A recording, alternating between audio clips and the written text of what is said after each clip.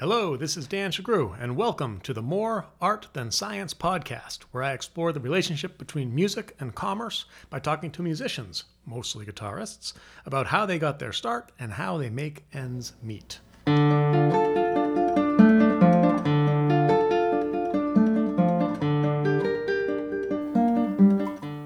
Frank Wallace is an accomplished guitarist.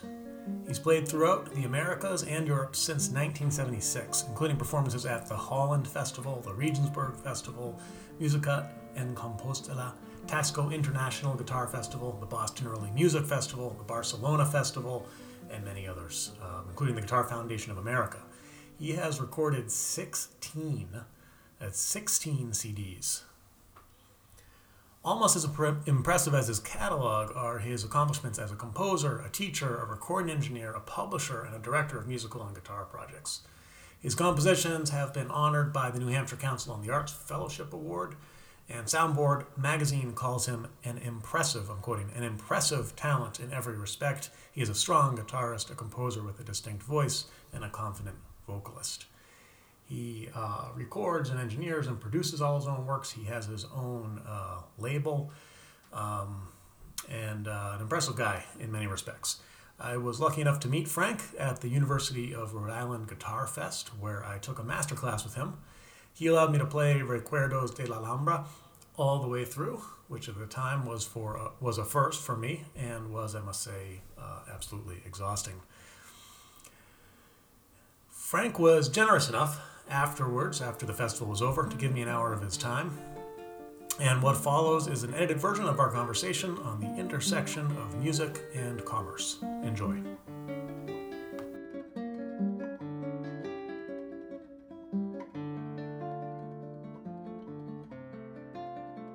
All right, here we are at the University of Rhode Island Guitar Fest. Welcome, Frank Wallace. Thank you, Dan. It's nice to be here. Right. Pleasure. So we want to talk a little bit about the intersection of music and commerce. Maybe start off with going all the way back to your childhood. When did you start playing guitar? I was 12 or 13 years old. I was playing accordion. Accordion, right. I had older sisters and mother who played piano, not too seriously. There was an inspiration for the accordion, if I remember. Myron Florin. He was the great accordion player of the from day. Lawrence Welk. Champagne Hour on the Lawrence Welk show. Nice, Yeah. okay. My grandparents came to visit from Houston, Texas to California, and didn't see them very often. And when they came, we watched Lawrence Welk show. Nice. And I just became fascinated by it. I remember that show, yeah. And, as a composer now, I kind of hate major keys, but my memory, I'm not sure he ever played the minor key. I have no idea, really. But it was happy hour. It was happy music. There's some quote from Julian Bream. Mirth, to my mind, is as great and as important as pathos. But somehow, in classical concerts, you largely get the pathos. I indulge myself. Good. So you're taking accordion. My accordion teacher he came along one day and said, if you're going to be a musician, you need to have two instruments. Right. And so, bless his memory, but I kind of figured in retrospect to what I know about music and commerce is the subject of our conversation here. Yeah. I suspect he needed an extra $100 that week, and so he sold me a Fender something or other. I don't even know what it was. Electric, yeah. Mm-hmm. And I sort of got into it, though I never really played rock and roll. And I very quickly heard the Romeros just by chance. I think my parents bought a 3 LP set from Mercury Records or something that had the Romeros on it, and I just became fascinated by it. And they knew nothing about flamenco or classical or anything, and I think it was just a chance thing. Mm. And I just liked it. I found myself an acoustic guitar, which happened to be flamenco, and I couldn't find a teacher, so I got Carcassi method book and at the local music store just by chance again, and started teaching myself. Where did you grow up? San Carlos, California. Peninsula Bay Area. Okay. Yeah. And so coming back to the accordion and then the guitar, your folks were sort of bemused by this passion of yours? They were supportive? I have no idea what they were at the time. They paid for my lessons then. Like I said, I was probably started when I was 9 or 8 or 9. Mm-hmm. And this was when I was about 12. The guitar came in? Yeah, I'd say so. And I wasn't that serious about it, though. All my older siblings, 3 older siblings, had taken lessons and played and stuff, but nobody had gotten serious about anything. How many kids in the family? 4 all. I was number 4 myself. Yeah. And so I couldn't. So I quit the guitar lessons, and I started taking. I couldn't find a guitar teacher. I found a jazz guitarist at the local music store. He was pretty cool, very quiet, didn't say much. I learned a little bit about comping and playing jazz chords, difference between a major 7th and a minor 7th chord. So I learned some theory sort of inadvertently. And jazz because the teacher was jazz? Yeah, he was just, that's the only guy. That's the only thing I available. don't know why I didn't want a rock teacher to learn the Beatles tunes or whatever, I don't know. But were you listening to the Beatles at the time? What was this? This was 1964, 5. Yeah. So they were just just coming on. Yeah. So I guess I don't recall being into rock before that, like Elvis Presley or anything like that. Yeah. I suppose my sisters were, but I don't know. I don't remember. My parents listened to a little bit of classical music and a fair number of musicals. Okay. They would go to concerts up in San Francisco every once in a while, but it wasn't a major passion. My dad really liked his nice stereo system. Yeah. I got a little sense of there was something special about his stereo system. Yeah. What were their vocations, your folks? Father was a businessman. Finance, okay. Yeah. Went to Harvard Business School. Okay. After Rice University, they grew up in Houston, as I was born in Houston. Okay. And my mom went to college. She went to Rice also. They met there. But she did not pursue a career after that. That was World War II. Raising 4 kids. She raised 4 kids and was a typical... No small feat. Yeah. No, absolutely. I think she was always frustrated. She was of that generation where she got an education. Her parents didn't stop her. Like my mother-in-law apparently was prevented from going to college. She wanted to, but her father wouldn't let her. Her father was a doctor, wouldn't let her. She eventually took herself to art school lessons in New York City and became something of an amateur painter, but she sold things. It was good. Yeah. But my father was strictly in business, worked for corporations as a what did he call himself, a controller or a financial vice president, things like that. Yeah. So an accountant. But I did not inherit one little gene of that, and to my regret, he never emphasized it. By the time I didn't get serious about guitar. As I went on, I started getting more serious about it. Still couldn't find a teacher till summer of '69. I was about to be a senior in high school. And I finally found a teacher. I guess I started driving myself. My parents, but by that time, said if you want lessons, you got to pay for it. Mow the lawn more often, get a job, whatever. So I mowed people's lawns, and I earned my money. And you chose to spend it on lessons. Okay, yeah. So you had agency, and you were motivated, and your folks neither discouraged you nor particularly sponsored. I don't think they saw what was about to happen coming. I applied to Occidental College. So in high school, I did have a motivator. There was a guy who played Paul Simon. Oh. And classical gas, and Mason Williams, and stuff like that on the steel string, and he was real popular. Yeah. And again, I was attracted to that, as opposed to the rock band, the local rock band, or anything like that. Yeah. I loved the complexity of it and the beauty of the strings and the acoustic sounds. And that's all just inexplicable, just in my genes. God, I don't know why. You just liked it. It hit you. It grabbed you. Okay. Yeah. So you applied to Occidental. I applied to Occidental. It's a liberal arts college in Los Angeles. Yeah. Glendale, I think it's. But they have my sister had gone there. She told me they had a really nice music department. I just did it. So you majored in music at Occidental? Nope. No. I was probably going to. I never had that many girlfriends, but I have two girlfriends changed my life. My late high school girlfriend, I was very, very shy in high school, and as an aside, when I applied to go to the San Francisco Conservatory, which is the next part of the story, I couldn't match pitches singing, so they forced me to take voice lessons. But I'm getting ahead of myself. I went to Occidental College and was happy as a clam. I had broken out of the nest. I'd broken out of my shyness, had some really good friends. Good. was sort of a big fish in a little pond in the music department. I had an excellent music department, but very small. And I was like the only classical guitar. They had a classical guitar teacher, which is one of the reasons I went there, because the only 2 schools in California at that time that I knew of had classical guitar teachers. Wow. Occidental was one of them. And the other was San Francisco Conservatory.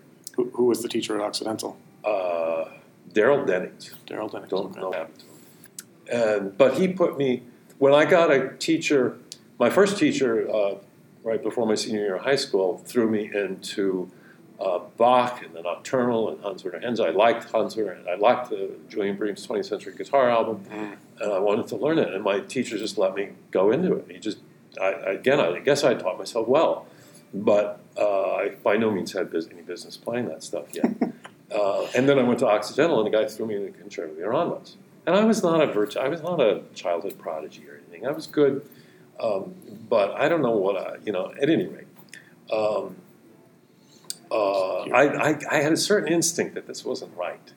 Meaning what? The way you were playing? Or no, that they were throwing this stuff at me. Oh, this stuff was too hard. Okay, too hard. Yeah. And I get that sense all the time with the stuff that I Well, I think it's still a bit of a problem in some guitar teachers still tend to do that, but it's changed a lot. I mean, obviously, but when I went to Occidental, I was happy as a clam, except my girlfriend fell apart. She wanted to get married in my house. And, she was moving too fast for you. She was moving way too fast, and I knew that, but I wasn't quite strong enough to say no. So I applied to San Francisco Conservatory at Thanksgiving vacation, got accepted, and a month later... Which is where she was? Sorry, I missed that part. Back home in the Bay Area. At that school, or she was back at home. Okay. On the Bay Area Peninsula. Okay. Yeah. So San Francisco Conservatory just would have been a way to be close to her. Yeah, exactly. And they had they had 2 guitar teachers, Michael Lorimer and Ray Royster. Okay. Both were Segovia disciples. Both had spent several summers with Segovia in Spain. Yeah. And both were very accomplished. Michael by far the more famous. But I started out with Ray, and he did put me into some slur studies and scales and some Ponce what do they call preludes and some simpler stuff. And he was a little more methodical. Too obsessed with Segovia. Ray, I don't know if you're still out there. Sorry, but and again, I had a certain sense of that. I wasn't. Well, I'd gone to see Segovia at a 3,000-seat hall. I think that's what it was, Masonic Auditorium in San Francisco. Yeah. And was sitting in the nosebleeds, whatever. One time I sat behind him on stage, and both times I couldn't really hear him. And everybody stood up and applauded, and I was like, I couldn't even hear him. What are you applauding about? And I had this certain non-hero worship sort of mentality. I guess I was enough of a liberal hippie type, or about to be liberal hippie type, that I didn't want to worship the establishment. Yeah. And I think that, Segovia was definitely the establishment. And I think funny because he would have, at one point, he was anti-establishment because he's fighting to get the guitar into the concert halls. Absolutely. But yeah, it's fine. By that time, he's establishment. Yeah. That's a whole path we can't go down right now. No. But so my parents, when I transferred, they were very accepting. My dad, somewhere in there, I don't remember when, years before or after, I don't know, told me sort of laconically. What does that mean? Sort of with a tongue in cheek, sort of almost said, okay. I wish I'd been a race car driver. And that's I think he sort of meant it. Meaning, I respect you for going after your passion. Awesome, that's great. I think he said that somewhere. He didn't get to live his dream, and now he's willing to fund yours, basically. Basically, yeah. And they did pay for my college. I was very grateful for that. So this is still your bachelor's degree, or is this master's? Just bachelor's. Okay. And so I went through conservatory. They made a small attempt to teach us how to teach. They didn't teach us how to teach, but they put us in a teaching position at a community school. Okay. So I had that opportunity to teach. And so there was sort of, trial by fire. I got no instruction, but they put me there. And, it was a little half effort to make us aware that we had to go make a living. But basically nobody talked about that. I think what was expected by Michael Lorimer, who was my teacher the second 2 years, was that I would go to his master classes in Aspen and at Hart School. That I would, maybe meet Oscar Geely and take master classes, maybe eventually go to Segovia. And, but I never did that. My best friend in college was from New England, and he loved it, and I'd come out here and taught at a couple of summer music camps. And liked it, wanted to get away from home. So I'd broken up with that girlfriend by then. And so I came to Boston, but I wanted to meet more girls, so I joined the chorus. And that was the first priority, Making a living was not like on my mind. I just wanted to meet girls. And so I auditioned for 3 choruses. 2 of them were full of these 30-something graduates of Harvard that were just so stuck up. And, I had hair down to my...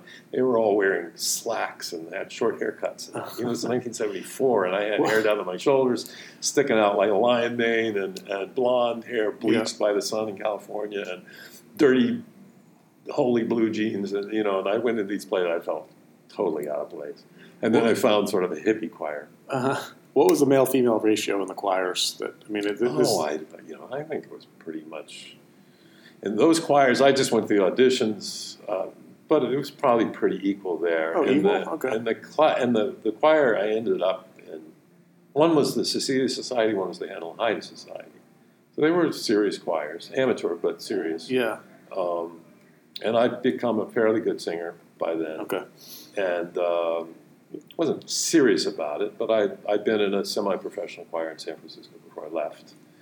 Loved the music and stuff. So, but was oriented towards early music. And the bigger choirs were not necessarily. Whereas I found this, for lack of a better word, a hippie choir. It was all young people in their 20s, my age.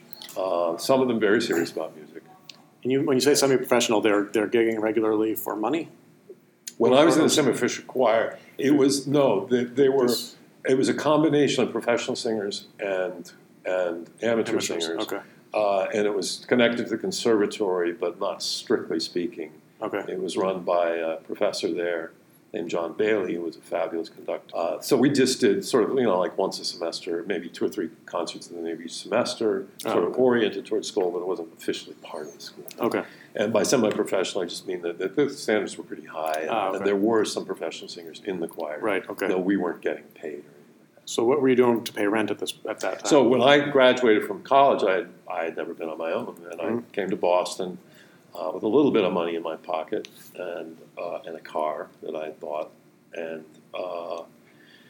I just went into Harvard Square and looked at the bulletin boards and found a place to live within a week or so, and then just put up my own little, went to a Xerox machine, you know what that is out there, sure, and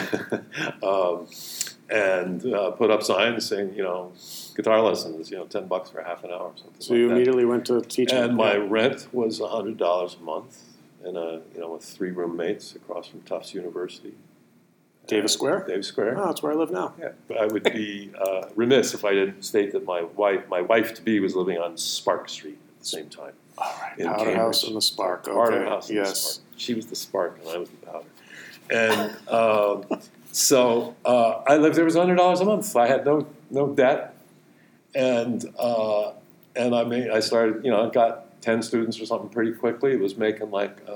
What did they say? $20 a lesson, or 10? I think it was $20 an hour, $10 a half hour lesson. Okay. So I was making $100 a week pretty quickly, and paying my rent, and I had $300 left over to live on. Yeah. And I was so, with this financial father, I just had no clue what was coming, and I just. Well, you're getting by, so that's fine. I was getting by. At one point, I wanted to buy a new guitar. A friend of mine had a Velasquez, 68 Velasquez for sale. He wanted, I think it was $900. I was like, wow, I don't know how I can get $900. But I actually got my sister to co-sign a loan. Went to the bank, I got a loan, and got my $900 and bought my Velasquez guitar. So OPM, other people's money, as there we go. As Farid would say. Farid said, yeah. Okay, so you take a loan. Now you got a good guitar. Were you thinking about performing at that point? I was performing. You were performing. I immediately got a gig at a coffee house called Reflections. Nice. It was a good weekly Friday night gig. That's how I got students. Didn't have any recordings to sell at that point, but made tips and stuff, and people were really appreciative. I quickly established myself as one of the leading guitarists in Boston. Was it just tips, or did the coffee house pay you? Oh, I don't think they paid. Yeah, no tips. Okay. And but I felt that I had a prime time. And you were getting stage. It wasn't just background music, and I was getting students. Cool. And it was sort of it's a good gig to have. And were you playing originals or playing? No, I was playing all standard classical stuff. Standard classical stuff. Yeah. Like after John Dowland's Nocturnal, or my repertoire of my senior recital was Dowland and Bach and Nocturnal and Hans Werner Henze, I already mentioned, and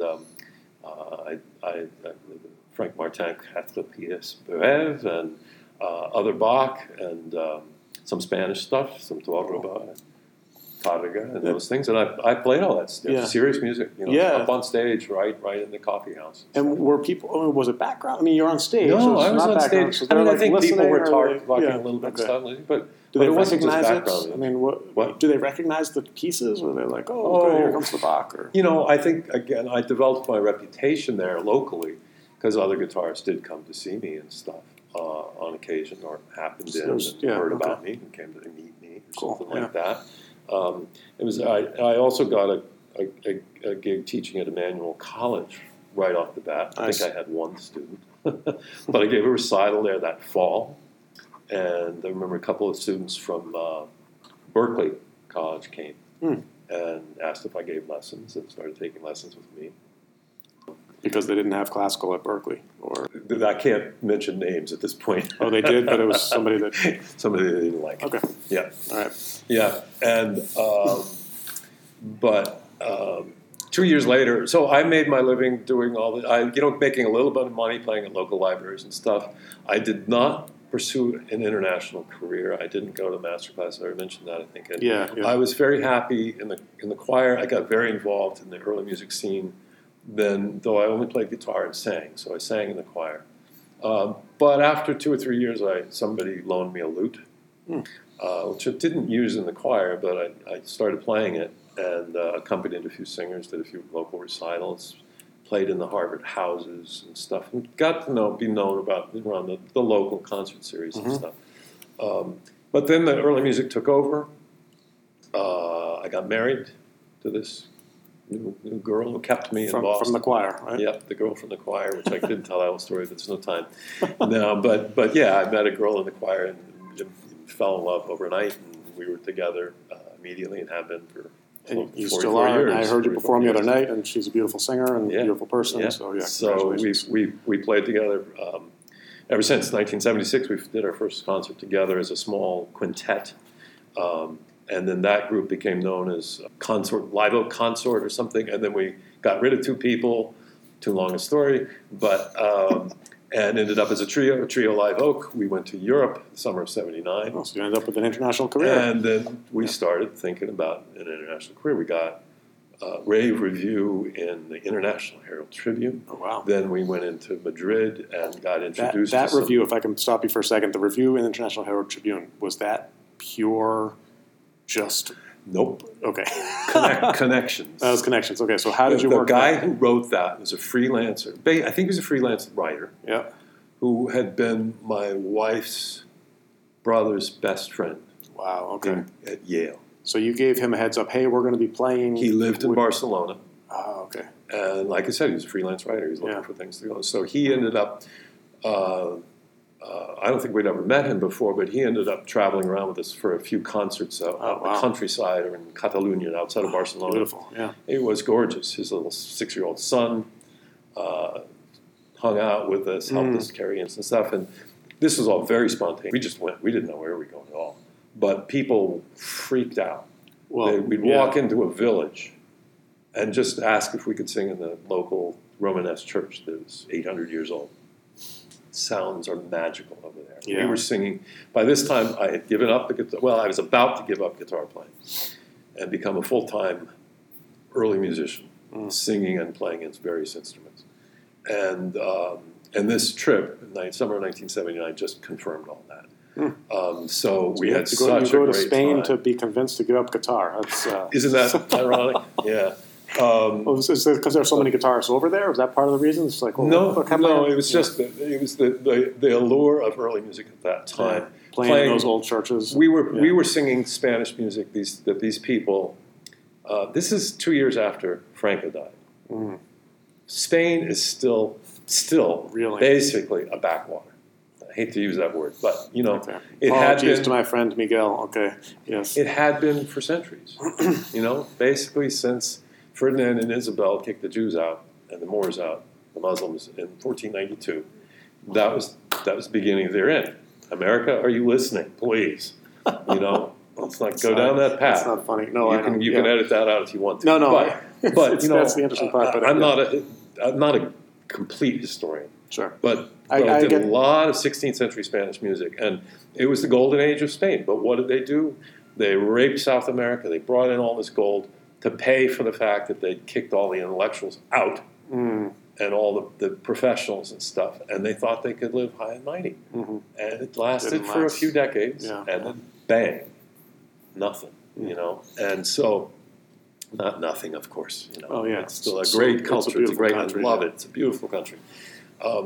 But when we went there, people had never heard. We were singing 16th century. Early 16th century trios and stuff from a book called the Canciones de Palacio, which was from Ferdinand and Isabel's time. And these people literally had never heard it. They wondered, how did you Americans, the most suspicious of them, accused us of rape? And where did you get this music? You must have stolen it from our libraries. And I said, well, actually, we went to the Harvard Public Library and and checked out the books that your great, I never knew how to say his name, Higinio Angles was the great musicologist of Spain in the mid-century. And he collected all this stuff and published it. So it's published, but the local people didn't know this. They didn't know any of this stuff. And they wondered how they got this. So we were just... Was that stuff banned by Franco, or was that stuff... No, they just didn't know. They just hadn't been exposed to it. Okay. Just hadn't been exposed. Yeah. I mean, I don't know if Franco probably didn't know anything about it himself. Yeah, okay. Yeah. So certainly others did. Some guitarists, Emilio Pujol, knew about it. He knew about all that music, and Segovia, during his turn, knew about Narvaez and Milan and those things, but the public didn't. Mm-hmm. So here we were, the Americans coming in, they were basically fascinated, and we did get introduced. Then we kind of climbed the ladder very quickly and went to Madrid, got introduced to a guy who ran ABC, which was a conservative newspaper. He loved us. We went to his house. We got invited to another, rich banker's house and played at parties on the plaza. It was, we got invited to the Queen of Spain's interior designer's house and played in the 16th century parlor. It was amazing. So it's a combination of talent, right place at right time, some good PR, and meet you. I guess maybe through the PR or because of what you were singing and how well you played it, people in positions of power or high culture were noticing and inviting you to play. Yeah, and that article in the Herald Tribune article was probably the first that came out. Yeah, because we were in the Barcelona area first, and then we went to Madrid for 6 weeks or something, and then we went and spent another month or 6 weeks in the Madrid area, and so that article helped.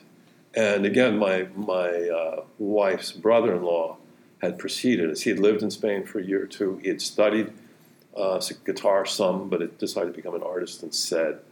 But he was better than I at introducing himself to people and stuff. And so when we got to Madrid, he happened to be there at that time, I think, and he introduced us to some of these people. He's in the band. This is my Nancy, my wife's brother, who was just happened to be there. I forget all the details. So he's kind of he's more of an extrovert, and he knows you guys, so he's helping to introduce you to the people you need to know. The following years, either 80 or 81, he had gone in to do a bust of Rodrigo and Segovia and other famous people, other writers and bullfighters and stuff. And he was hot and heavy over there for a while and introduced us to a lot of people. And we went and played for Rodrigo. And Rodrigo subsequently wrote 3 songs for our ensemble. Oh, wow. Called Líricas Castellanas. And so we came home after, we went there in 79, 81, and 82. And could have kept doing this a lot. But at that point, we get back to finances and life. Mm-hmm. Because at that point, our trio member, on the heels of a grave review in the New York Times. A grave review or great? A rave. Rave review, okay. And others, Seattle. We had all the big newspapers. PR set up. You guys were flying high. We were flying high. And his father died, keeled over of heart attack. And a month later, we had this horrible month with him trying to be with his family and doing gigs at Christmas time. And he was just exhausted. At the end of all that, he sat us down and said, I quit. And Nancy was 3 months pregnant, 4 months pregnant. I don't know if that had anything to do with it, but he was clearly exhausted. Mm. And working with a couple is tough. Yeah. We tried to be good, but I'm sure that was tough. And at any rate, so we had, everything crashed, just crashed. And I'd given up guitar playing. I wasn't even teaching. We were making money on gigs completely. Right, yeah. And in that time, it was a different era in New England, even at home in New England. You could write somebody a letter and get a gig. Mm. If you had some good reviews, and we did. Yeah. You could get reviews. Now you can't even get reviews. And getting a New York Times now, I don't know how you do that anymore. Right. And at that point, there were more places to gig, I would imagine. There first of all, literally more places. Yeah. Places, every village. I'm grossly exaggerating, but every little village in New England. Yeah. Had a little concert series. Yeah. With, you could make $500 to $1,500 or $600 to $1,800 or something on a gig. And in those days, that was, if we got $1,200 for a gig, we were flying high. Are you doing any of that type of gigging today? Sure. Which town? I know Concord does like a series now. It's just a lot harder. In the Reagan years, with the budget cutbacks, we saw a lot of those concert series would have a concert every month, eight months out of the year, let's say. Mm-hmm. Then he cut it back to 6. Mm. And we used to call ourselves the Polish Dancing Bears, because a lot of those concert series were serious music. They'd have a string quartet, a pianist, a vocal recital, and another string quartet, and a violin sonata concert, and then maybe an early music group. So we were that extra thing. Okay. When those... so we did survive. We did find various other people to replace our trio member. It just was never the same. Mm. And we had kids. We had 2 kids right in a row, and so we couldn't put quite as much time into it. And these series were shrinking from 8 concerts to 6 to 5 to 4. Mm. And then many of them disappeared. Okay, so I don't think the same. There are series like that around, but it's not the same. Yep. It was very community sort of oriented thing. Mm. There's a community concert series in Concord, New Hampshire. They had the LA Guitar Quartet last year ago. Yeah, I think it was a year ago, which was very unusual, but that was cool. And then they have interesting things, but they have a big stage and 4 concerts a year. And they try to get pretty big names. Yeah. So LA and they're not going to hire a local group. Right. If they're bringing the LA Guitar Quartet in, what are you going to do? The trio breaks down. There are fewer gigs for the trio anyway. One kid is coming, another, you don't know yet, but it's on the way. So I told you, I have no business sense whatsoever. So what did? We moved to the country. We lived in Salem, New Hampshire, Salem, Massachusetts at this time. During this whole period of time, we lived in either Arlington, Mass, or most of that period of time in Salem, Mass. Okay. In 1986, we were looking for a little quiet and peaceful to raise our kids, and the suburbs were just too expensive for us.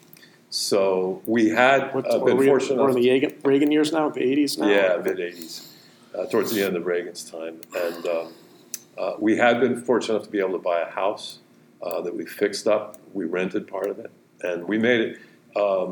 Being landlords was no fun, but it was good money, easy money. Where are you in Massachusetts now? Not easy emotionally, because you got to kick somebody out or something, or you find out you got a drunk in your house, and it's tough, But we had space in this house, and so we rented basically half of it. Where was this? In Salem. Oh, this is Salem, Mass. Salem, Mass.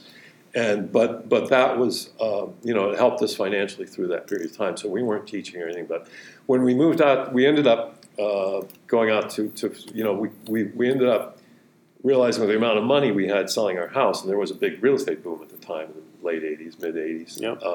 So we made a lot of money, but everybody's was going up. So we ended up taking that money and going from 1/10 of an acre to 45 acres in New Hampshire. Wow. And buying a 1789 farmhouse that we fell in love with. It was the stupidest thing we ever did, financially and professionally. But we figured, well, we're touring artists. We can, doesn't matter where we live, we can keep touring and stuff. But we did end up at that time, we had started teaching more. And so we ended up coming, we each spent 2 days a week in the Boston area at various friends' houses, various times teaching privately. And you're teaching classical guitar now, or I was singing, teaching lute? voice, okay, and playing lute, and I was teaching voice. I've been studying voice all this time. We had various teachers throughout this period of time. By this time, we found a German teacher who came to Boston on a regular basis. But we studied with him when he was in Boston, and we went to Germany occasionally and studied with him. It was not it wasn't a weekly thing. We were pros at this point, but we were, voice. It's very different in the voice world and the guitar world. Teachers keep up. Professional singers basically keep a voice teacher their whole life. To keep them in shape, to make sure they're doing things right. Yeah. Guitarists, we should take. We should pay attention. It's a good. I think some. Well, I don't know. I won't talk about other instruments. I don't know, but I know singers do. Yeah. So at any rate, I was teaching voice, and so we were still doing gigs, and then eventually, jumping ahead, we became a duo at around 1992. We started doing duo concerts and then trio and quartet concerts with various other people. And every once in a while we'd have a good year. But a good year was still nothing like what Peter Jansen talking about, 40 or 50 gigs isn't much. I mean, for a classical group, that's a lot. That's a lot. It sounded like a lot to me. And so if we had a really good year in the early 90s, it might have been 25 gigs, some of them really good concerts paying well. Yeah. Others maybe not so well, but still concerts. So at what point? So the 25 gigs a year is barely paying the bills, I assume. Sure. So we're teaching. You're teaching at least a couple of days a week, each of us. Yeah. And then at what point do you get to the composing? And then in around 96, I think it was. I was getting tired of all this, getting tired of going to Boston, getting tired of finding gigs. Mm-hmm. And I saw an ad in the Soundboard magazine. It said, got a college degree and don't know what to do with it. And it was very much intended for the 24-year-old or the 22-year-old or 26-year-old. Yeah. Totally, here I was, 44 years old or something. And I looked at it and said, yeah. And it was an advertisement for Child Bloom Guitar Method, teaching kids. Oh, okay. And it's sort of it's not franchise, is not the right word, but you pay a license fee to the Child Bloom Company based in Austin, Texas. Kevin Taylor is the owner and director, and still is, I believe. And so I just called him up, and Kevin told me, I said, I need some more basic income close to home. Mm-hmm. And can you help me? And he was very organized. He looked at some sort of demographic book that he got and looked about where I lived. Let me call you. Let me do a little research. I'll call you back. Called him back and said, no, I don't think I can help you. You live too much out in the boondocks. I don't think you'll get enough. My system is based on getting a lot of kids coming through. Yeah. Teaching small classes of 2 to 4 kids. Uh-huh. I just don't have enough kids around there. You're not going to be able to do it. And I said, well, listen, I think I really want to try this. As a matter of fact, I just done a year teaching at Plymouth State College up in northern New Hampshire, and just hated it. I'm just not an institution or something. And it was too far a drive. I figured I was getting paid about $12 an hour. Spending 2 13-hour days up there a week. After my drive time and sitting around doing nothing up there during the day, I literally was making $10, $12, $13 an hour. And I might as well go work at McDonald's or something. What's the point? This is crazy. Yeah. I was presumably doing what I was supposed to love, but I didn't love it. The students weren't that great. The beginning guitar class I was not trained for. I didn't like it. I told Kevin Taylor that I really want to try this. And I did, and he was very helpful. He was a great consultant, basically, and I would help him whenever I had questions with teaching method or particular business practices or problem kids or problem parents or whatever. And it was. I really enjoyed it for quite a few years, and I credit it with. I credit that experience plus a very idle challenge from my wife to get me to start composing. And I started composing little tiny pieces for my kids, and a few of them actually became part of the Child Bloom method later on. And I did a recording for them of their certain level of playing that I'm very proud of. They're still using it. I found out recently.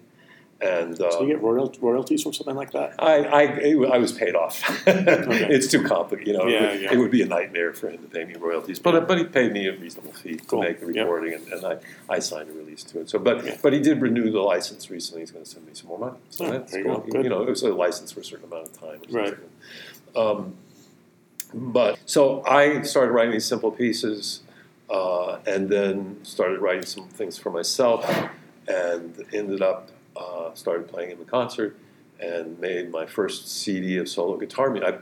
I forgot the part of the story where I started playing the guitar again. Right. But anyway, we'll let that. Okay. During the early, at some point, you started playing guitar. Yes. In the early '90s, I started playing guitar again. Nice. And really loved it. And so I went through that whole period of time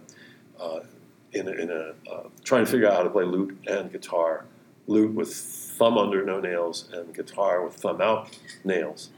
And it took me probably 7, 8 years, to really get it down to where I use nails for both, but I still managed to get my thumb under technique in with an almost no nails kind of sound on the lute. And I was very proud of it, very happy with it, but slowly lost sort of not interest in the music, but the early music scene started to I just didn't feel part of it. Yep. I don't think I ever did. Really feel like an integrated part of it. I had a certain respect. I taught at the LSA seminars. I did concerts there, the Lute Society of America, that is, and through the '90s and stuff, and really enjoyed that. Had a lot of good friends in there. But somehow, my guitar started taking over, and then I started composing songs for my wife, and then I started. So the first 5 years was like solos for myself. Then the 5 years of writing tons of songs. For both lute and voice and guitar and voice. And so now the CDs are, or at least one CDs are out. In the process, the whole other part of the story was I had a couple of bad experiences with recording, some early music recordings, and ended up in a big fight with a guy who ran a record company once. It was too long story, interesting story, but too long for here. We took him to Spain with us, and we did not come home friends. Oh. And it was an exhausting experience, not a smart thing to do. We did 2 CDs in 8 days. In Spain? Yeah, in Spain. Okay. In the 1990, I think. But you still have those CDs? Yeah. Okay. And it's all your music? No, that was all early music. Oh. But I didn't start composing until 1997. Okay. And so, but by the end of the 90s, I was composing actively. And I bought my own recording equipment. Oh. And we'd hired a couple of really good recording engineers in Boston. And I saw what they were doing, and they were using the same 2 mics that I owned, with basically the same digital audio tape recording device. And I listened to one of these that we spent an enormous amount of money on, and I thought, I could have done that myself. Mm. And so ever since we started Gyre Records, Gyre Music, Gyre whatever we call it these days, I don't know, Gyre Music, I guess. And we started putting out our own CDs in the late 90s. Cool. And have you signed other artists to Gyre Music? No, I've talked about some people to it, but decided I don't want to get that seriously into doing it. I've recorded a few other people. Stefan Koim, I recorded a couple of years ago. He's a German guitarist who was in Boston for a year, and I recorded him. I'm very proud of the work we did together. I've recorded a few other people, like demo tapes and stuff, and even now I'm talking to some people about doing it. I'm good at it. I get great reviews for the sound I get, but it's something I don't want to take over my life. Yeah. And so I've made a little bit of extra money recording other people here and there. I save a lot of money recording myself. Yep. But it also takes a lot of time. But it's my wife does all the design work. She's gotten very good at that over the years. That's another way we've saved. We're supposed to be talking about commerce. I mean, we've become.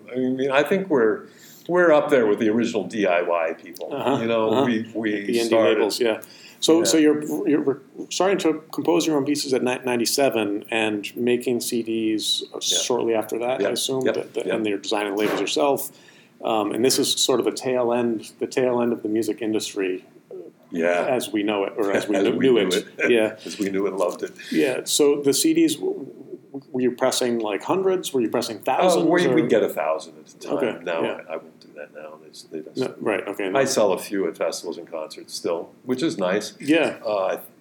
But not enough to get 1,000. Now, is the back catalog on Spotify or? Okay. We have.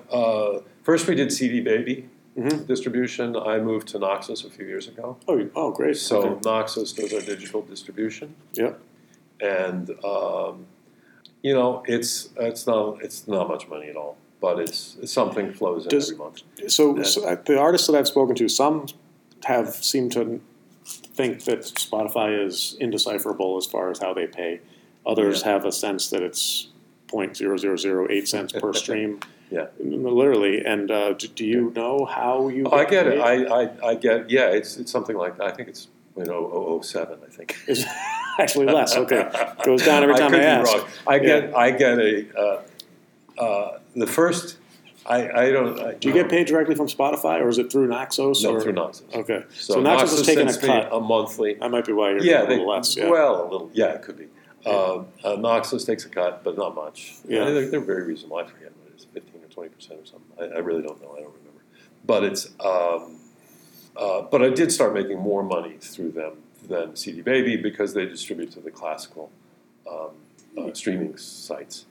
More money through Naxos than you did through CD Baby. Just a little bit. But Spotify is a wash, or is Spotify helping? That's in the stream, but Spotify doesn't do much for us. So where is Naxos distributing that's helpful?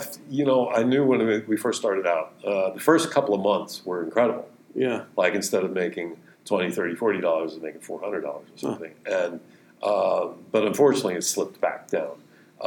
I guess we haven't been putting out enough new stuff. So when you put up something new, you get a really good month. Okay, but it's some kind of classical only streaming service. They had their own for a while, but they gave up on it. What was it called? I don't even know what it was called. Oh, if it's gone, it's gone. But I should know. That's all right. If it's gone, it's gone. Yeah. It's gone. Sorry. Yeah. Wrapping up here, cognizant of time, and I appreciate all the time you've given me. Last two questions. So, is there an artist that you're listening to today that is exciting you and that you recommend that the listeners also check out? I wrote my first review for Soundboard Magazine a few months ago, of Atanas Urkusunov. Who is known here. He's a Bulgarian guitarist, composer, lives in Paris, has a fabulous flute and guitar duet with his Japanese wife, who also lives. Cool. Mia Ogura is her name. Cool. And they play two kinds of music, his original music and American jazz standards. Okay. American songbook. Do you have a favorite among the two? Or a favorite track? Well, a favorite track. What's his last? Well, the auto portrait, which means self portrait, basically. Auto portrait 2 is the CD I reviewed and absolutely adored. That's just Atanas himself. They put out a duo record called I don't know how to say it. Bulbop. Okay. Bulbop. And that, I think, is all Atanas music. I have not heard that whole thing. If you don't like modern music, like when people start doing bebops and stuff, there's some of it you might not like. I adore it. I haven't heard the whole CD, but I've heard parts of it. And the flute player does a lot of singing into the flute, various what are called extended techniques on the flute. Some of them are extremely rhythmic and jazzy. but in his Bulgarian jazzy style. He's Bulgarian and he does a lot of mixed meter stuff. So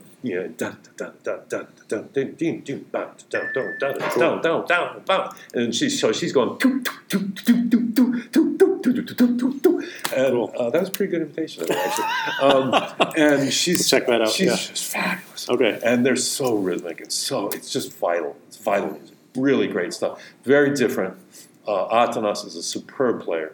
All right, definitely check that out. And then I'm reviewing a CD right now. I'll just give him a plug. Okay. Gyan, Gyan, G-Y-A-N. Gyan Riley, as it sounds. He's Terry Riley's son. He has a very different style, but very warm. Both these players, I think, are very heartfelt. They deep roots in their music. Atanas, as I said, has this Bulgarian strong folk roots, strong national identity, but he loves jazz. So he mixes whatever. Whereas Gyan's influences are all over the place: American folk music, Persian music. I don't know what all Eastern influence specifically, Indian ragas, and so he's this current album is just a brilliant mix of all these different world styles that just come out of him. He's not like, I don't think he's not thinking, I'm going to go Persian now, and I'm going to go American now, and I'm going to go Indian now, or, whatever. I think it's just really just a music that comes deep out of him. That's cool, yeah. So yeah. All right, and then for the outro, a piece of yours that you are proud of or that you think the listeners would enjoy that we can just exit with. That you're going to put on? Yeah, that's recorded? Yeah. Okay, I'll... Black Falcon. I'll say Black Falcon. So, Frank, thank you very much for your time. It's a pleasure talking to you. All right, that is a wrap for this 4th episode of More Art Than Science. If you like the show, please rate it on iTunes or wherever you download your podcasts. Doing so helps others find the show. And when more people find the show, more people are exposed to the artists that I'm interviewing on the show. Thanks a lot. And here we have, without further ado, Frank Wallace playing Black Falcon from 2013. Enjoy.